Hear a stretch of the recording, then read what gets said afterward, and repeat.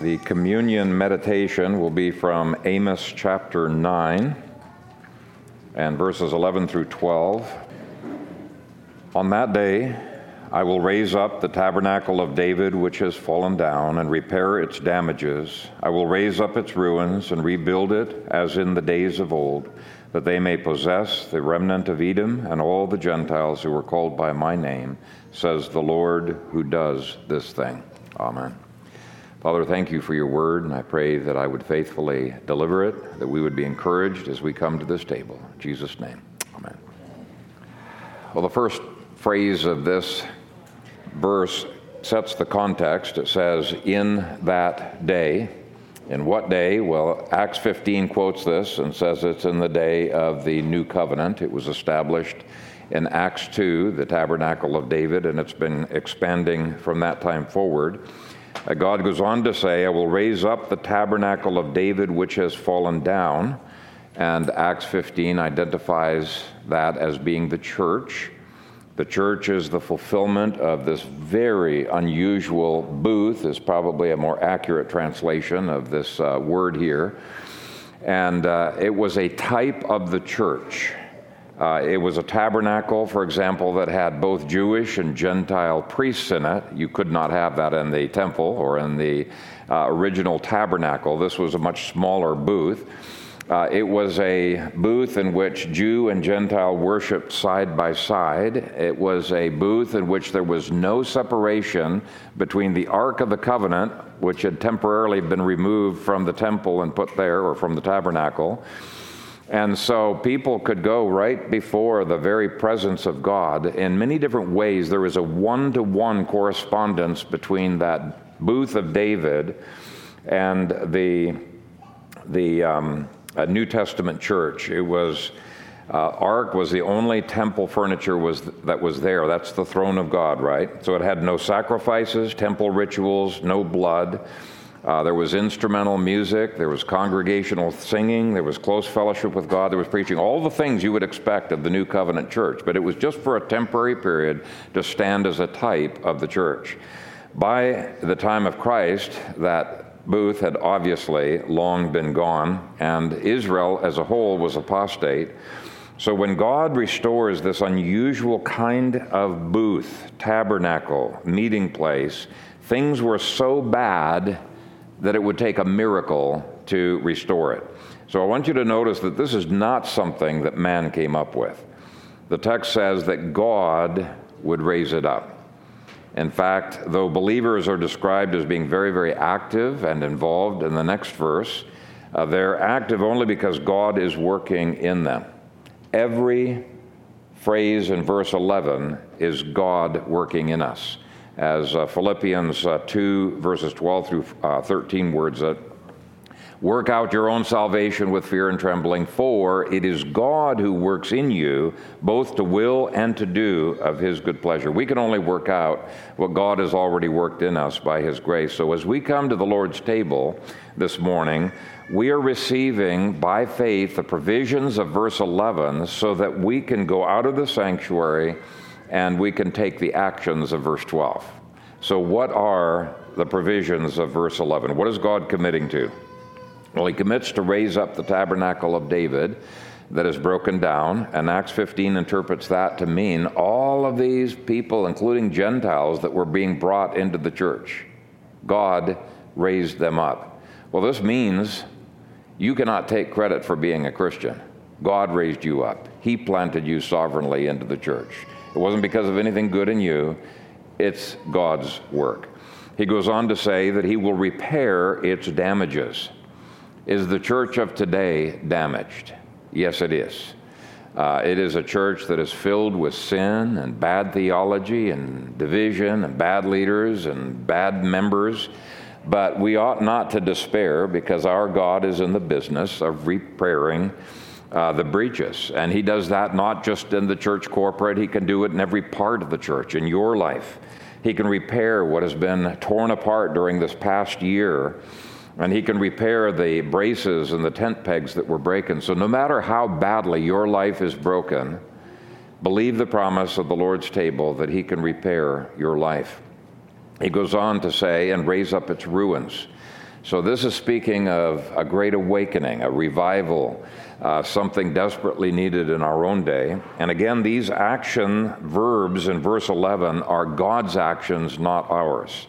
So when we come to the Lord's table, which is the sign of the covenant, we're saying we believe this covenant promise that God himself can do what we cannot do. A lot of people think it's just hopeless. We can't have any reformation, any revival in the church today. That is not so.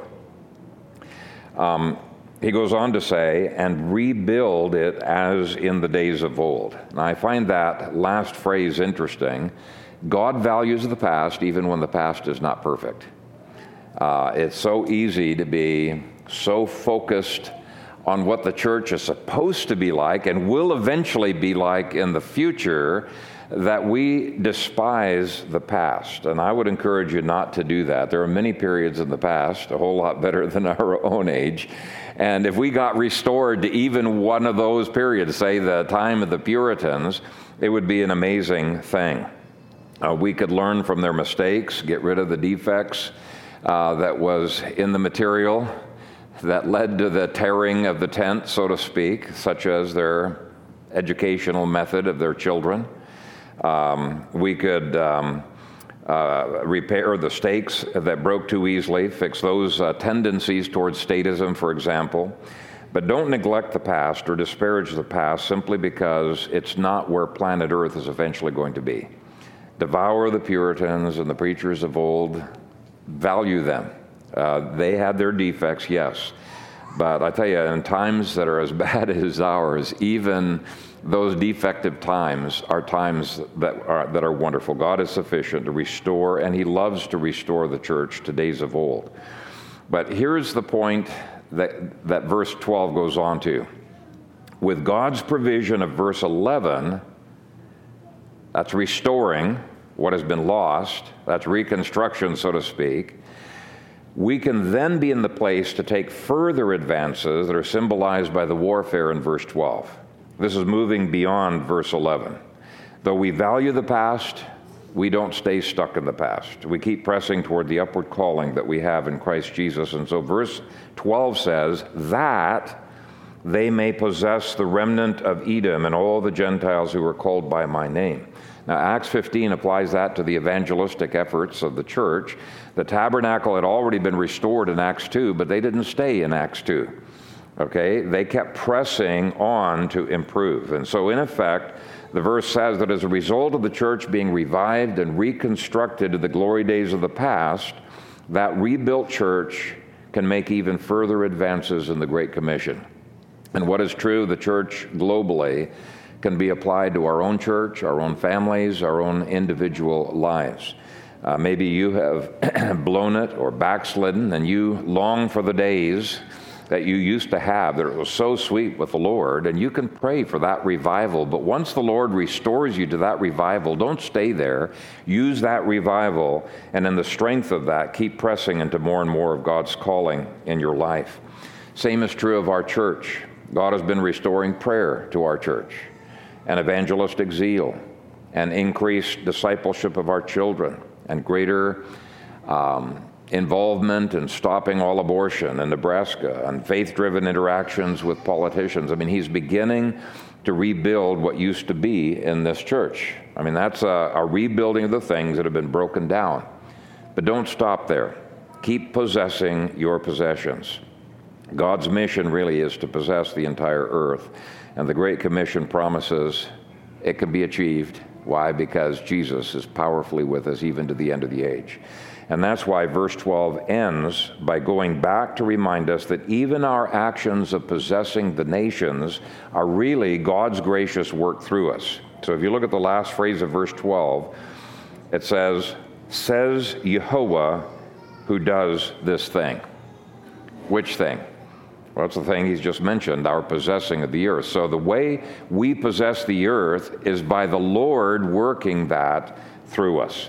God has a call upon your life, but it's imperative as you fulfill your calling that you do it in God's strength, not your own strength, and the realization without Christ, we can do nothing. We come here as a reminder that we need God's grace every day if we are to advance the kingdom, and He has promised to advance it so effectively that the gates of hell will not prevail against the church.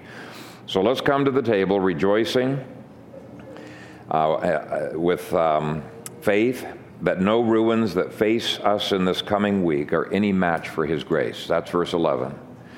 And let's commit to keep pressing into our upward call. That's verse 12. Let's pray.